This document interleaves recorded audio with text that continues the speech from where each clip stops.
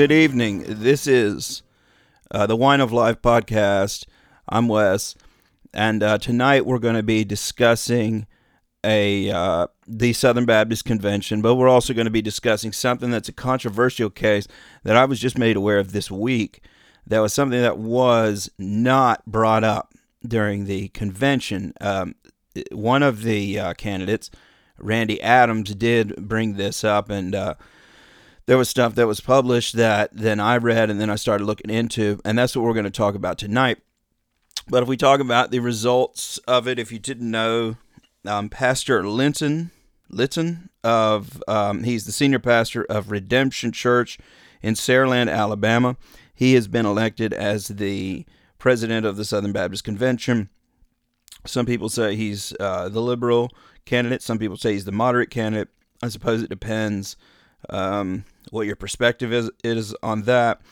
He signed the Justice, Repentance, and the SBC document in December 18th, 2020. Racial reconciliation was his main platform issue as the candidate.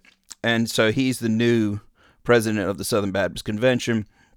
So if you want to look into him, there's sermons online, there's things that you can read about. But what grabbed my attention is something that I think is more important, actually. And if you go on sbctransform.org, Randy Adams put it forward, and then he posted a bunch of articles about things that have been going on. But there is something that happened in the SBC that started back in 2017, a court case where the SBC was actually sued by someone named Will McRaney. And this lawsuit has now been elevated to the Supreme Court, which is amazing. But it wasn't mentioned at all during the convention or really has been discussed in any significant way. And I think it's a major, major case, and it says something major about the convention. And so I'm going to go over this case with you and then talk about the consequences of this case. But what happened was McRaney was a man who was the head of the Baptist Convention of Maryland and Delaware. They're one of the 42 autonomous state and regional conventions that willingly cooperate with the SBC and its agencies. So the Southern Baptist faith is based on this autonomous authority for the state conventions and churches as well, and then they willingly cooperate together for the sake of missionary work, which is, you can go back and read 1845 when the Southern Baptists broke off, but you can read about how it all came together. So it's supposed to be a cooperation of autonomous churches who willingly cooperate together for the sake of the mission of the gospel. But the SBC's North American Mission Board, and it's been doing this for some time, especially over the last 10 years or so, it sought to change its relationship and its funding agreement with the Maryland-Delaware Convention. Well, McRaney, as the head of that, resisted. He didn't want to change the situation. And so what happened is that he then got fired. And he says it was due to pressure that came from Kevin Easel. Kevin Easel is the president of what they call NAMB, NAMMB. It's the acronym for North American Mission Board. So it's supposed to be, the conventions are supposed to be completely independent of the national convention. So the SBC does not have authority to fire or hire anybody within the state conventions. But they demanded his termination. And he claims that the issue was, why he got fired is that they threatened to withhold $1 million in annual funding if he wasn't fired. And so then he was, of course, duly fired. He then claims, according to court documents, that the leadership of the North American Mission Board continued to interfere with business and contractual relationships that he had with third parties, including being disinvited to speak at events sponsored by two other state Baptist conventions, one in Florida and one in Mississippi. Also, he claims, and this is quite petty if this is true, but he claims that a photo of himself, Mr. McRaney, was posted at the North American Mission Board headquarters at the welcome desk with a caption that stated that he was not to be trusted. So, the behavior of Christians, in other words. So children. But anyways, in 2017 in Mississippi, May of 2017, he filed suit. It was a state case. It then got elevated to federal court at the request of the North American Mission Board. 2 years later, the U.S. District Court, Northern District of Mississippi, dismissed the lawsuit, saying that he couldn't consider the claims based on the ecclesiastical abstention doctrine. That is, the government can't interfere with hiring and firings that go on within any religious order. So there was nothing they could do. But McRaney appealed and said it had nothing to do with that. He says because in the Southern Baptist way of government, everybody is autonomous. So therefore, the National Convention was in fact a completely separate entity that had no right to hire or fire anybody within the Delaware, Maryland Convention, and therefore he says that this is an appropriate case. So on appeal, it led to he appealed that. It led to a 3-judge panel of the U.S. Court of Appeals for the Fifth Circuit in July of 2019, and they reversed the dismissal, saying that this appears to be more than just purely ecclesiastical questions. That is, they were saying that this infers that money was involved with this, the withholding of money, which the money that is given to the SBC is actually meant for those mission things. That's why people at churches give, because the cooperative program is meant to expand the mission of the gospel of Jesus Christ, and the SBC was put together to get those funds to the appropriate places. These people really have no right to withhold funds because they don't like the opinions of a particular head of a state convention. So the court in 2019, the Fifth Circuit Court of Appeals, agreed with McRaney and overturned the dismissal. So in August of 2020, the North American Mission Board asked for a full court hearing rather than the case being sent back to the district court judge who had ruled before, but the request was denied in November of 2020, prompting on February 17th of this year for the NAM to write a writ of certiorari asking the Supreme Court to review the earlier ruling from the Court of Appeals for the Fifth Circuit. This is so. The court typically accepts fewer than 150 of more than 7,000 cases requested for review. Each year, cases are accepted tend to have national significance on issues that have not been previously clarified or that the court believes new clarification. So seeking a writ of certiorari is the primary means to petition the Supreme Court to review a lower court ruling. So that's why the North American Mission Board have sought out the Supreme Court to deal with this. And so 36 petitioners to the court who are siding with the North American Mission Board say the McRaney case is a case of national significance, and that the High Court must rule on it, and that the ruling would not be about the merits of the actual claim. So they're not arguing that what happened to Mr. McRaney was right or wrong. What they're arguing is that this would create a violation of religious liberty protections because the government would be stepping in. Now, all of the law professors and various other groups of people, including, we'll get into this in a minute, but the Mormon Church, Jewish groups, Muslim groups, various religious groups in general, are siding with the North American Mission Board and saying that this can't be ruled in favor of McRaney. Now, I don't know McRaney. I've never heard him speak or anything like that. I don't know anything that he thinks. I don't know why he's necessarily doing this. And also, I don't know this Kevin Easel, who's the head of the North American Mission Board. But why this is such a big deal is because I don't really care what the court case is either. Obviously, it would probably be best if he loses because we don't want the government to be involved in church matters. But what this is showing is that there has been a consolidation of power and resources over a certain amount of time. And a lot of people have been discussing this, and over the last decade, that seems to be happening within the Southern Baptist denomination.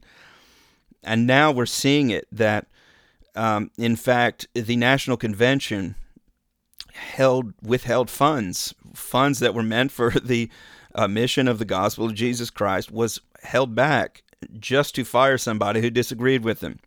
So they were showing that they have a certain amount of power. And that in and of itself should be really, really upsetting to people who are in the Southern Baptist denominations, because how far does their power necessarily go? Does it expand all the way to all of the seminaries? Does it expand to not just state conventions, but the local, like county associations? Does it extend to other churches? We don't really know how far this is going to go. One of the curious aspects of this case, since Baptists believe in a non-hierarchical form of governance, is every congregation's association at every state convention is said to enjoy complete independence in its decision-making. So unlike the Roman Catholic Church or the Methodist Church or the Episcopalian Church, where bishops and other leaders exercise authority over local congregations and national ministries. Now, McRaney has contended that the SBC can't have it both ways. They can't be someone who says that they are completely independent and autonomous, but then at the same time appeal to the government and say that this is some sort of interrelated religious or ecclesiastical matter. It can't be both ways. Both things can't be true. And I'm going to get to what the actual answer about this is, because what happened was, because McRaney basically forced their hand to actually make a statement about this, the ERLC, the Religious Liberty Commission, said they joined the Thomas More Society in a friend of the court brief to the Supreme Court. They said that the SBC, NAM, and state conventions do have a hierarchical relationship. Now, this is one of the reasons I'm doing this podcast, because I think that would be news to most people who are part of the Southern Baptist denomination. We do not in any way have a hierarchical relationship. The Southern Baptist Convention on a national scale does not have any power over the rest of the churches. Now, I'm not going to discuss what the Bible's teachings are about that, about the ecclesiastical governance and how we're supposed to do things. That's a question. I could do a whole nother thing on that. But the point is that even if you did believe in the sort of centralized power structure where you had a centralized government that governed the whole of all of the Southern Baptist churches in all of the country, the way that you would hire or fire people would not be based on whether they agreed with you about funding plans.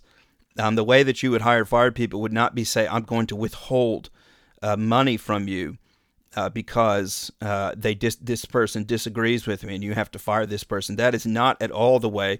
For instance, when Titus is told to go out and ordain people, there are certain ways that he's told to do it by Paul, and there's certain things that people have to meet spiritually.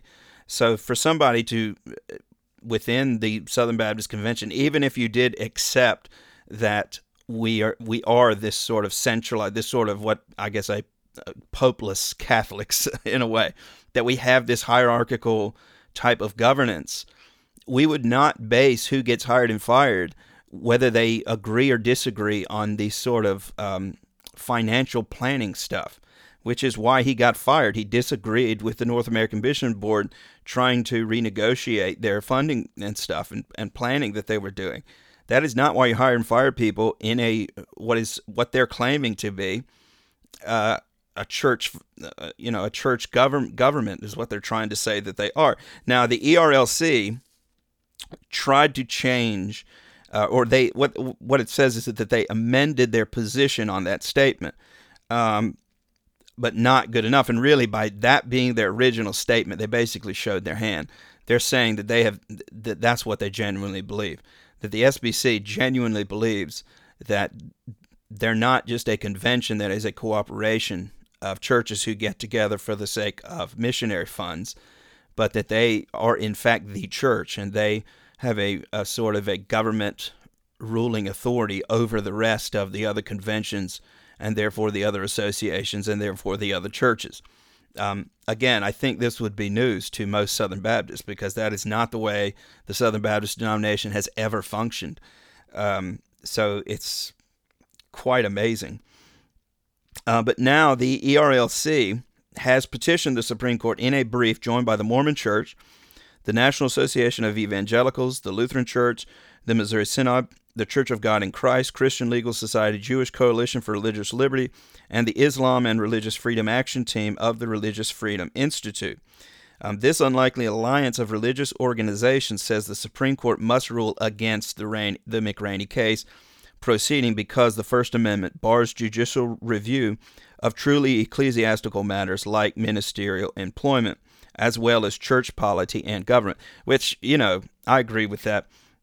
I don't know if McRaney can win this case, and again, I don't really necessarily care if he does or not. I think the significance of the case is the fact that he is showing the way that things are being run at this moment in time, and they're being run in a way behind closed doors that we don't know about. And this is one of the reasons I thought somebody who was running, someone like Mike Stone, who's the head of the executive committee, would probably never get elected, because there's not just the sexual abuse issues and the other adulterous issues that have been covered up or people have been involved in. There's also the corruption of money that's been going on and the corruption of power.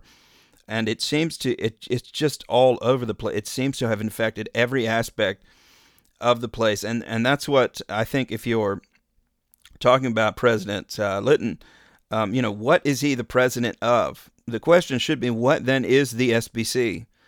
Is the SBC the church? Is it the sort of the Catholic Church, the sort of ministerium place of authority for us, for doctrinal issues, for hiring and firing of ministers? Is that what it actually is now? Because if it is, I don't know if a lot of churches will want to be a part of that who are Southern Baptists. And if it is, will he say that? Will that be something that they will make public at some point and not just do these sort of court cases? I mean, the fact that this wasn't mentioned at the convention is amazing to me. This article that I'm reading from is in BaptistNews.com, and it was published May 25th, 2021. This was less than a month ago that these things were coming out, and it wasn't even mentioned. The fact that the ERLC, which is part of the National Convention, stated that there is a hierarchy that exists between the National Convention, the State Convention Association, and churches, which is just amazing. I would think most Southern Baptists would not know that. And if you told them that, they would be shocked. So I thought this is a major case. I think there needs to be some sort of people getting together, and it should have been done at the convention, which is the point of it. I thought it was. Apparently it wasn't. But they need to get together and actually define what the SBC is, in order for, because there may be, a mass exodus of churches, or maybe people will support that idea. I'm not going to say either way. I don't know what people are thinking all across the country. But this is just something I thought that was really important and should be made known. So look it up yourselves. I suggest you do your own research into it.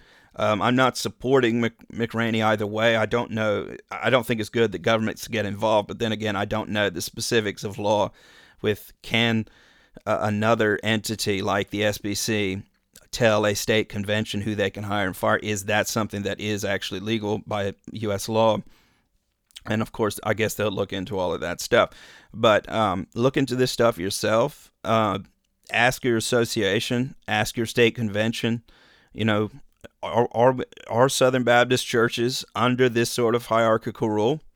And if so, will someone, confirm that? What's actually going on?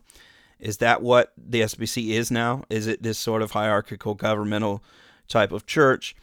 Ask these questions. Ask these questions to your pastors. And I think it's important that people know these sort of things. So look it up. Look up the new president of the convention.